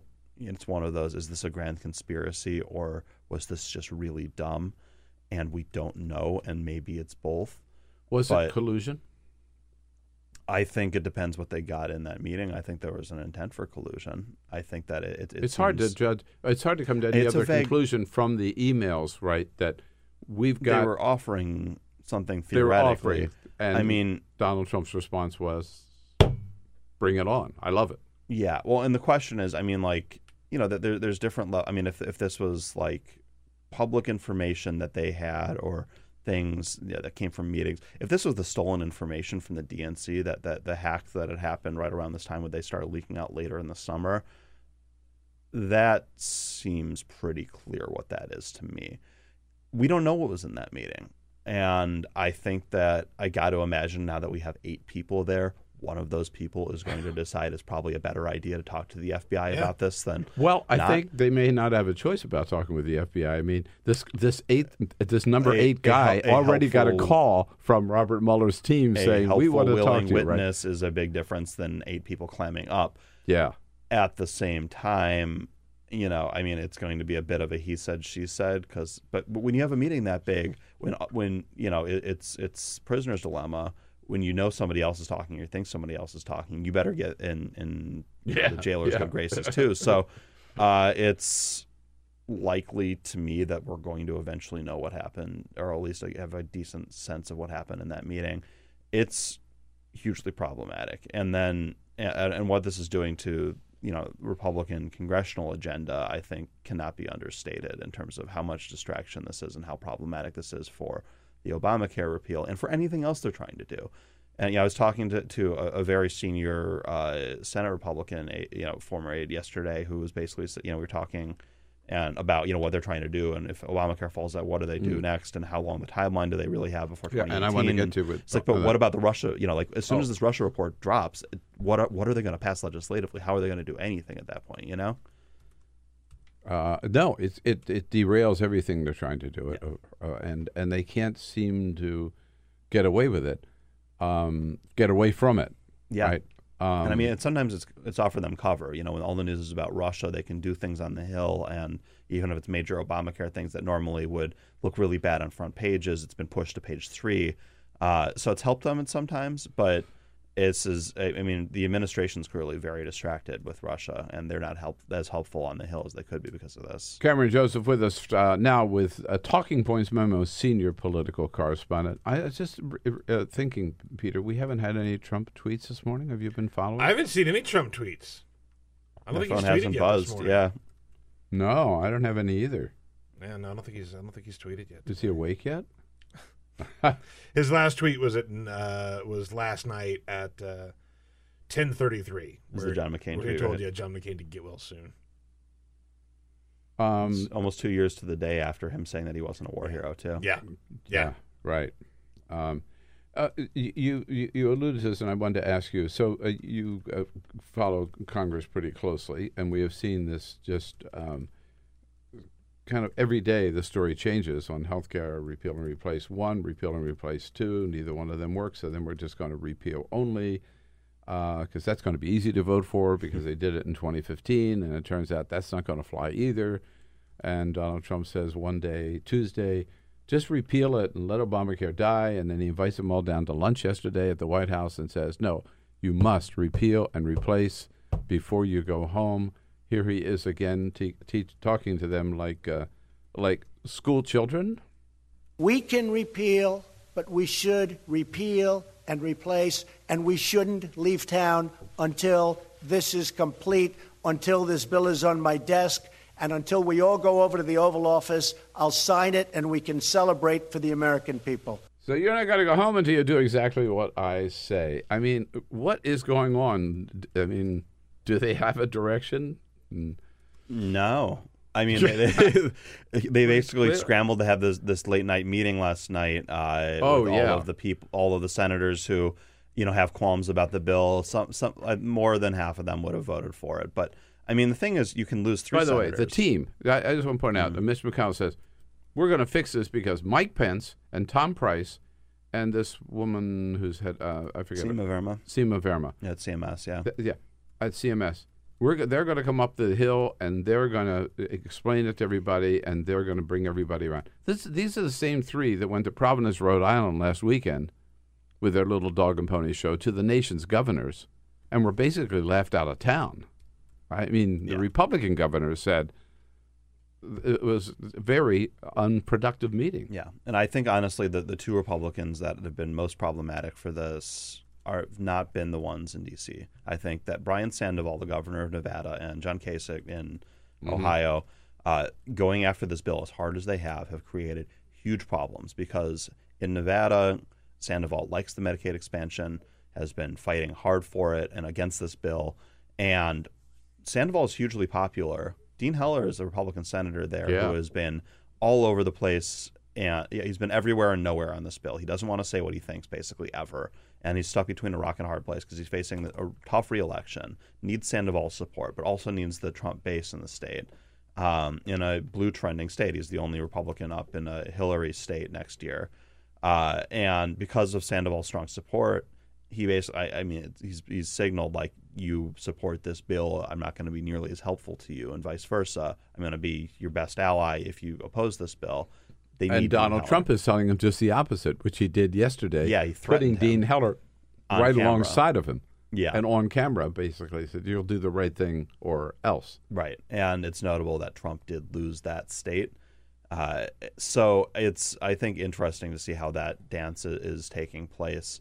And, Portman in Ohio has been very critical of this bill and one of the fiercest defenders of the states that expanded Medicaid. And that is partially because of Kasich. And I think Portman, independently, understands this stuff very well. But the fact that Kasich was fighting this publicly and this hard for it put Portman in a position where he had backup and he had to keep defending this at home.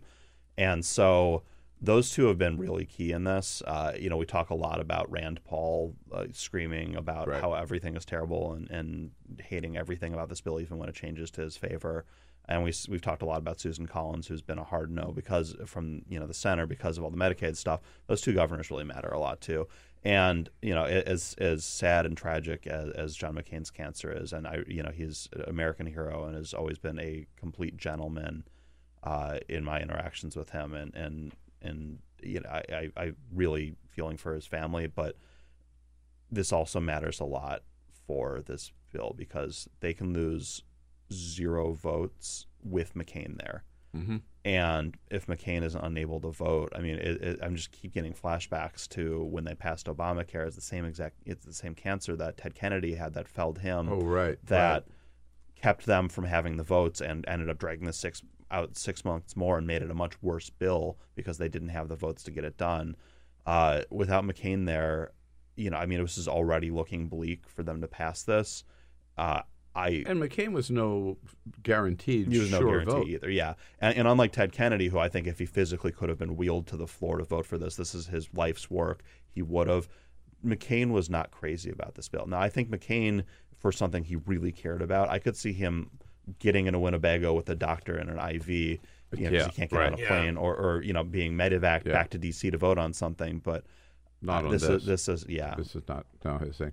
We'll find out more about where this goes and whether Democrats are, whom Donald Trump just says have been nothing but obstructionists in the healthcare battle, whether they are standing by and willing maybe to,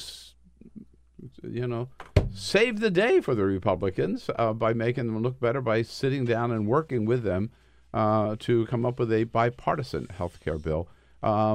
And nobody better to speak about that than Congresswoman Rosa DeLauro, our good friend from Connecticut, joins us with Cameron Joseph here in just a couple of minutes. Stay tuned for this Thursday edition of the Bill Press Show and Congressman Rosa DeLauro. Hang out till November 8th. Get out and vote.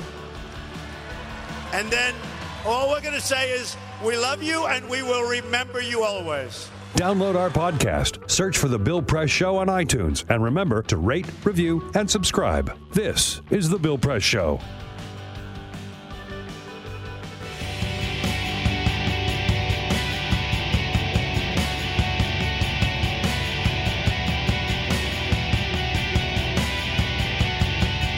Live video, Bill's commentary, the best clips from the show, all in one place. YouTube.com/The Bill Press Show. On a Thursday, July 20, hello, friends and neighbors. Welcome to the program, The Bill Press Show. Thank you for being with us today as we discuss and debate the issues of the day, all of them, everything happening here in our nation's capital, around the country, or around the globe.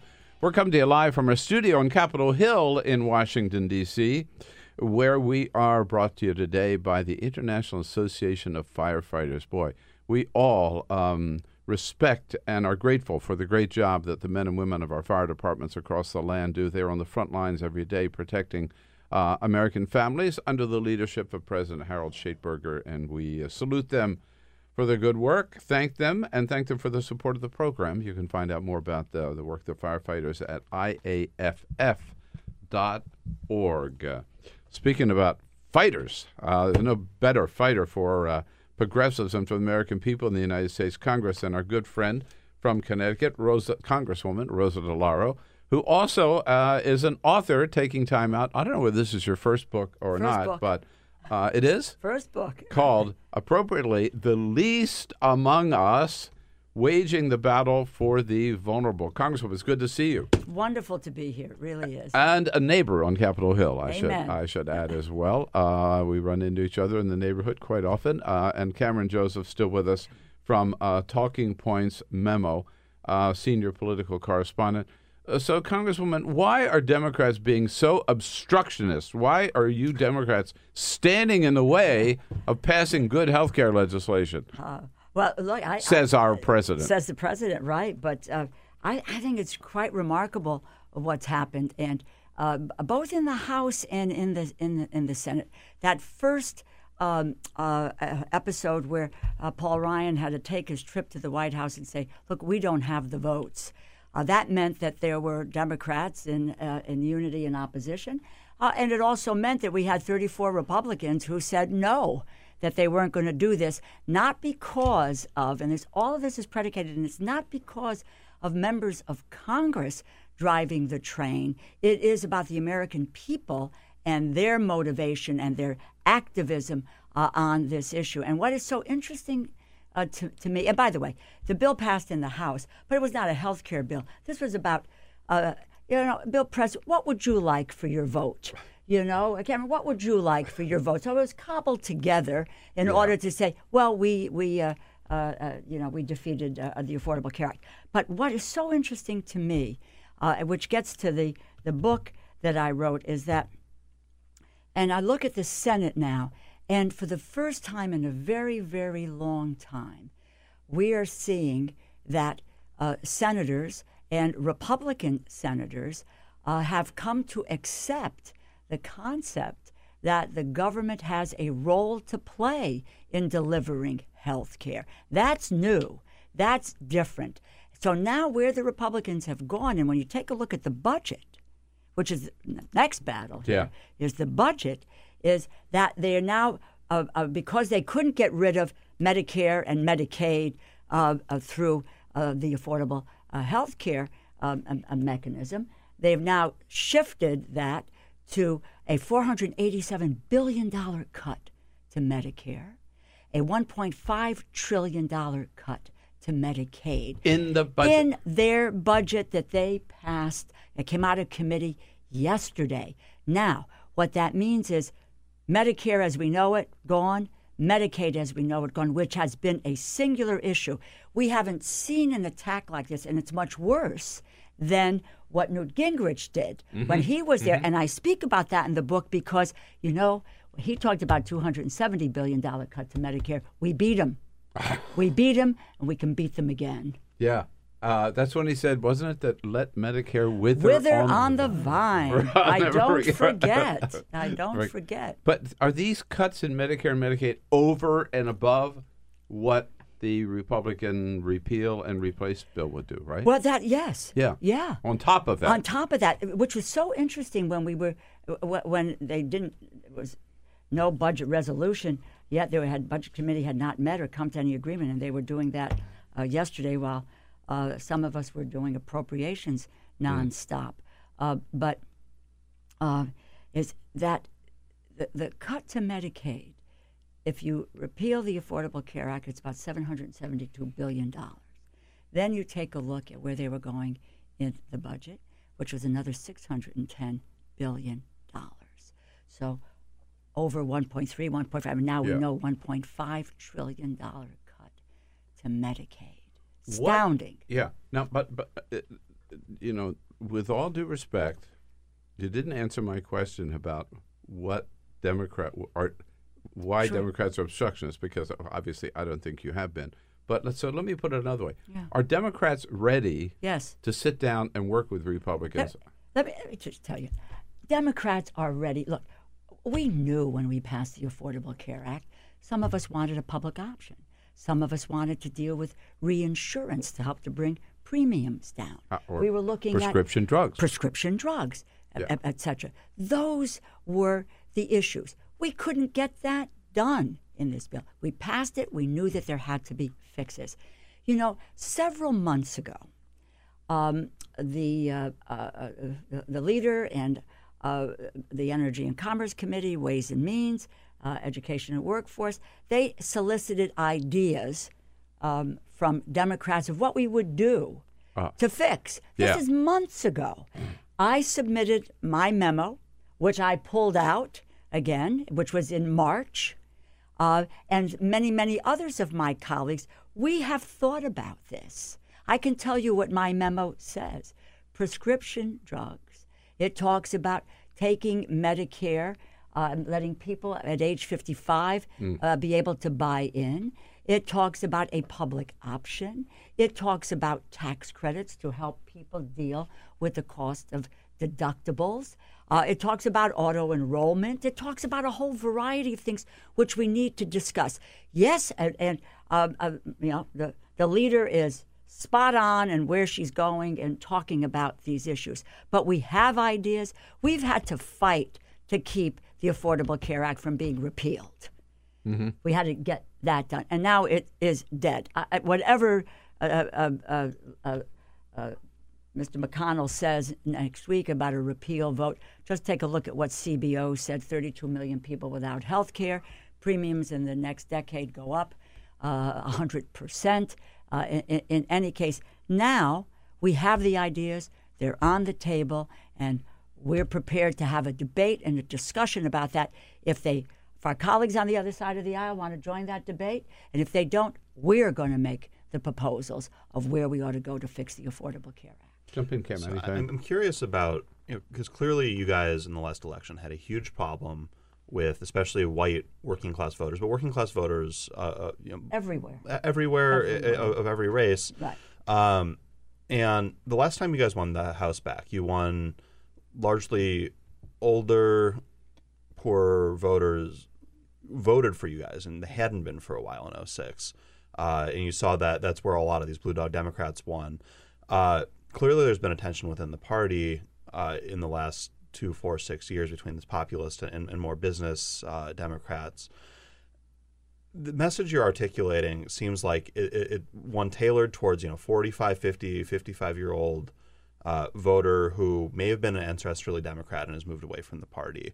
How do you get those people back, and how much of a priority is that versus going through a district like what we just saw in Georgia 6, where more upscale, more educated, and culturally more averse to Trump?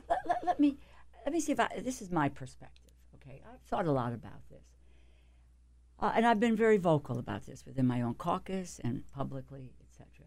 I think the issues that you speak about are nationwide. This is not about the Rust Belt, the heartland, or just rural America. When I take a look at my own state of Connecticut, when I take a look at what's happened to working people, and I think in order for Democrats to win, what we need to do is to reconnect with working people in this country again. We have had in the past. That's the Democratic Party. That's who the Democratic Party is, right? It is about the middle class. It's about the vulnerable that I talk about, but it is about wages. It is about increased income. The biggest economic problem today, people are in jobs that don't pay them enough money to live on. We have to address that. We've done it in piecemeal ways, and we have to win back the trust of working America to say that Democrats understand what my life is like. They understand the struggle that I have. I can't get my kids to school. I can't pay for a bright, smart kid to be able to have a different future because I can't pay for it. I can't pay for health care. I can't retire. I can't take a vacation. Understand my life. It's like Arlie Hochschilders wrote in Strangers in Their Own Land.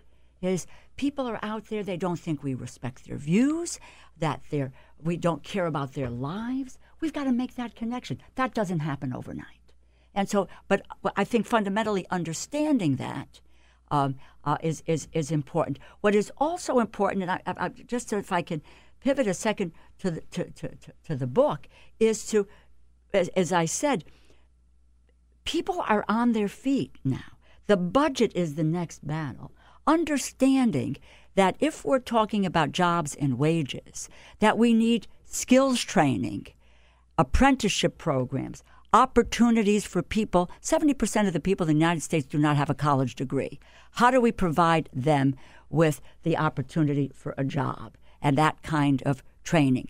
Get back to where we were with the kinds of social safety net programs that made a difference in people's lives, where you had Democrats and Republicans who came together around those issues. So many of the programs that I speak about in the book, if you can deal with hunger and the nutrition programs, McGovern-Dole. You can deal with income supports and child tax credits, which are critical to working families today.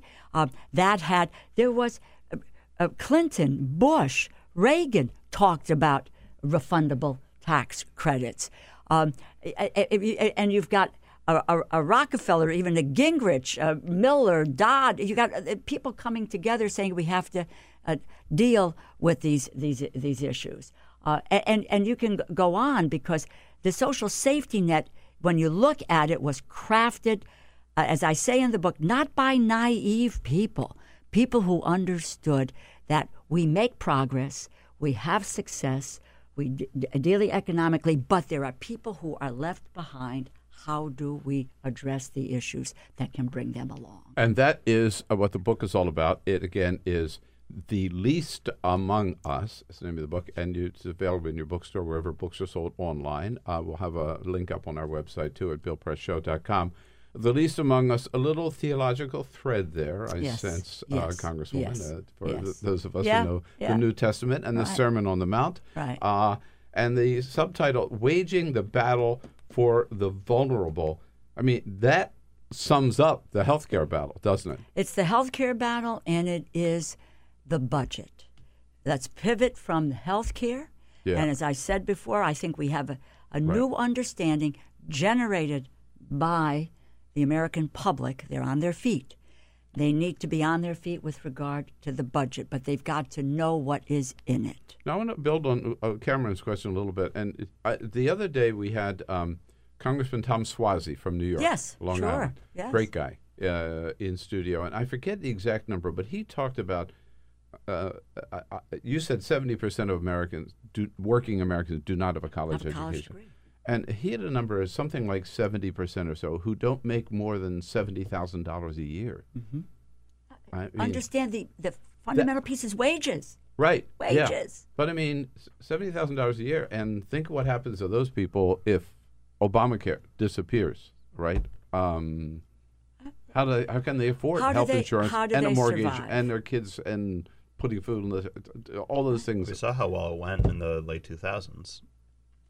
I mean, this has been tried before without Obamacare. It clearly is a deeply flawed bill in some ways, but I mean, there's a reason Republicans can't just repeal and wait, and there's a reason even Republican senators are blanching at this, is because this versus how things were set up in the healthcare markets before this.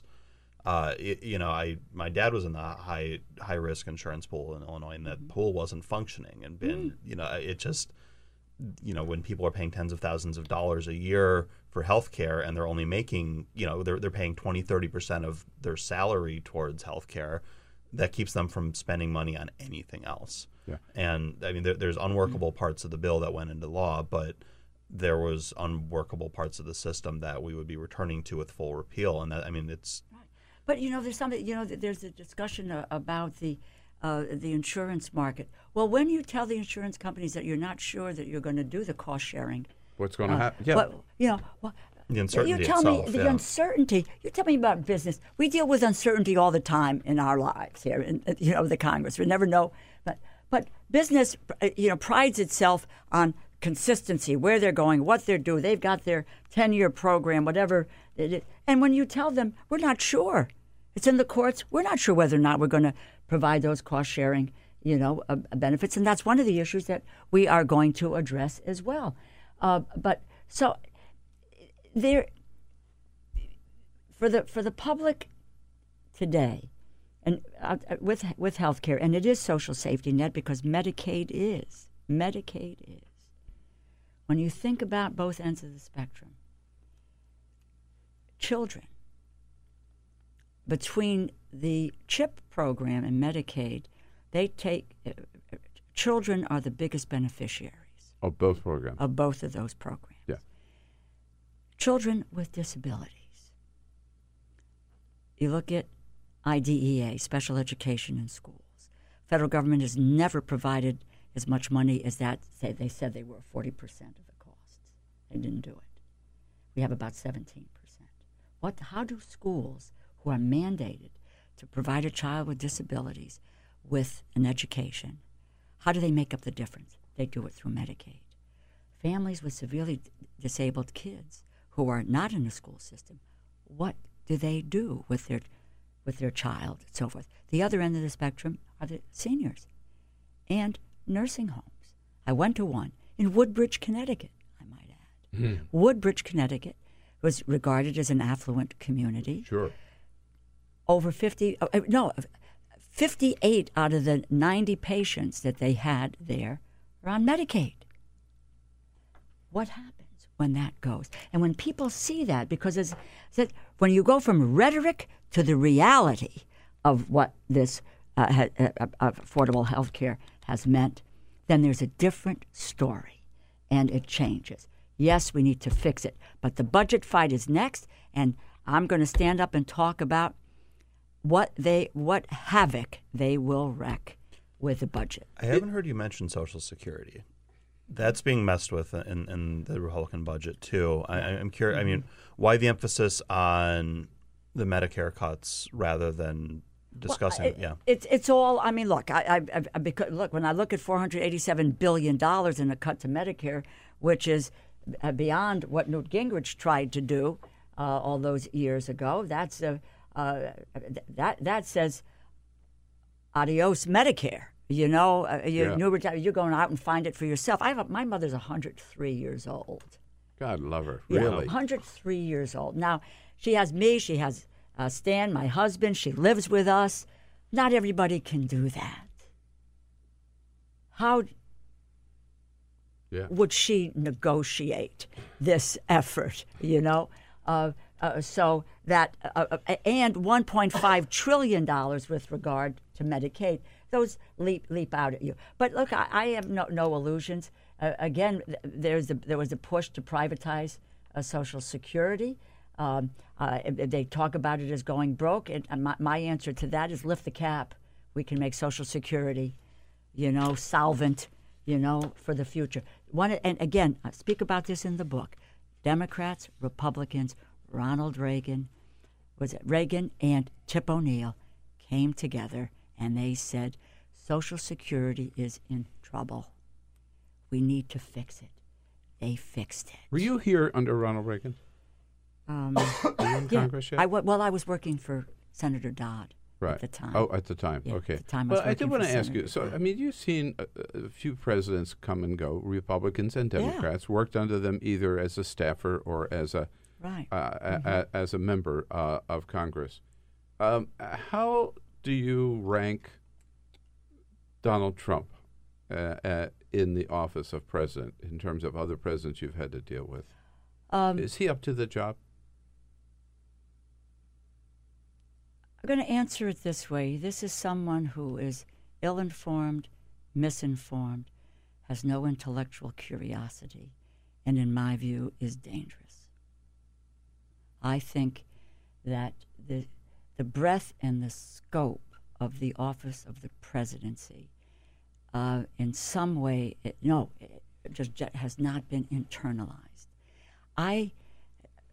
It's of a different scale. I never ran for office before I ran for the Congress. Mm-hmm.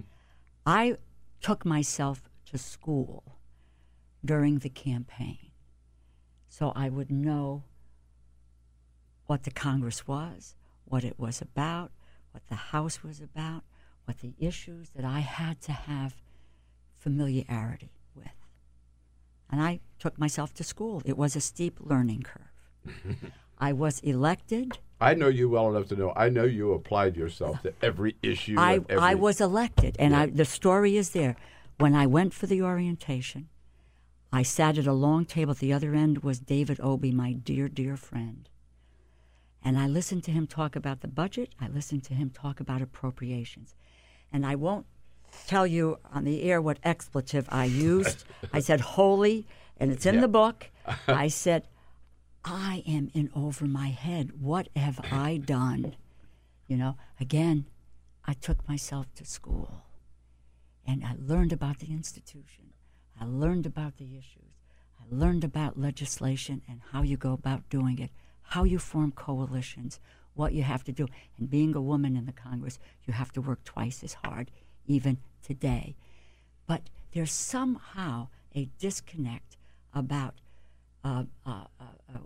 with the president of internalizing the breadth, the scope, the dimension, the complexity of every issue of being president of the United States.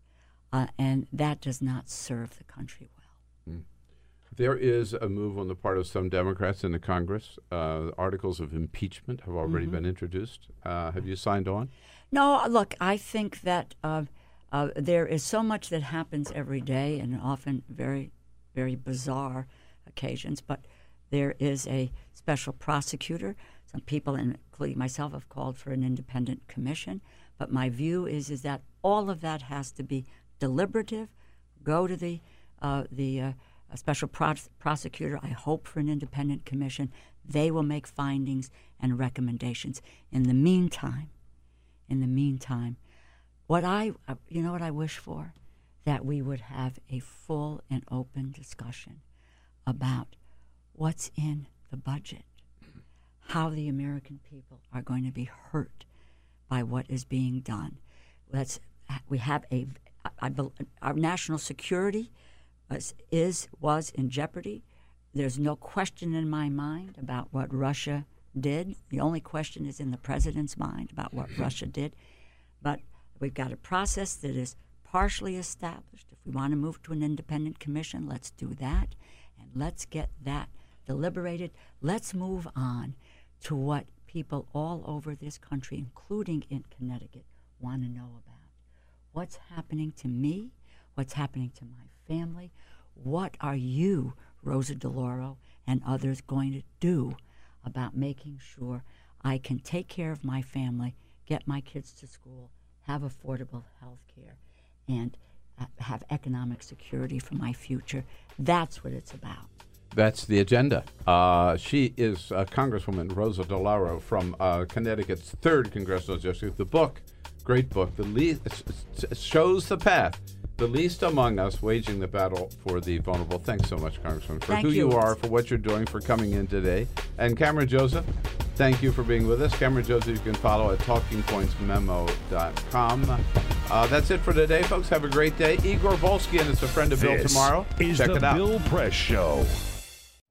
You know how to book flights and hotels. All you're missing is a tool to plan the travel experiences you'll have once you arrive. That's why you need Viator. Book guided tours, activities, excursions, and more in one place to make your trip truly unforgettable. Viator has over 300,000 travel experiences to choose from. Everything from simple tours to extreme adventures and all the niche, interesting stuff in between. So you can plan something that everyone you're traveling with will enjoy. Real traveler reviews give the inside scoop from people who've already been on the experiences you're considering. So you can plan with confidence. Free cancellation helps you plan for the unexpected. And 24/7 customer support means you can travel worry-free. Download the Viator app now and use code Viator10 for 10% off your first booking in the app. Find travel experiences for you. Do more with Viator.